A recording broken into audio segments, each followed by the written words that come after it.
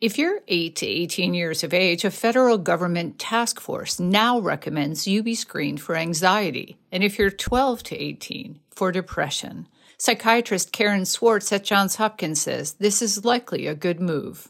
Getting more people thinking about anxiety and depression in kids is wonderful. This idea that it's throughout the lifespan. So we have to screen adults, which we've been doing for a while, but we also have to include the children. That's great. The problem with screening is that screening is not making a diagnosis. Recently, especially after COVID, there are incredibly high rates of depressive symptoms and anxiety symptoms. One meta-analysis estimated that it was 25% of those under 18 that had depressive symptoms and about 20% that had anxiety symptoms. Swartz says she isn't sure if the pandemic can be blamed for the seemingly large uptick we're seeing in anxiety and depression among young people, but it sure hasn't helped. She's hoping screening will. At Johns Hopkins, I'm Elizabeth Tracey.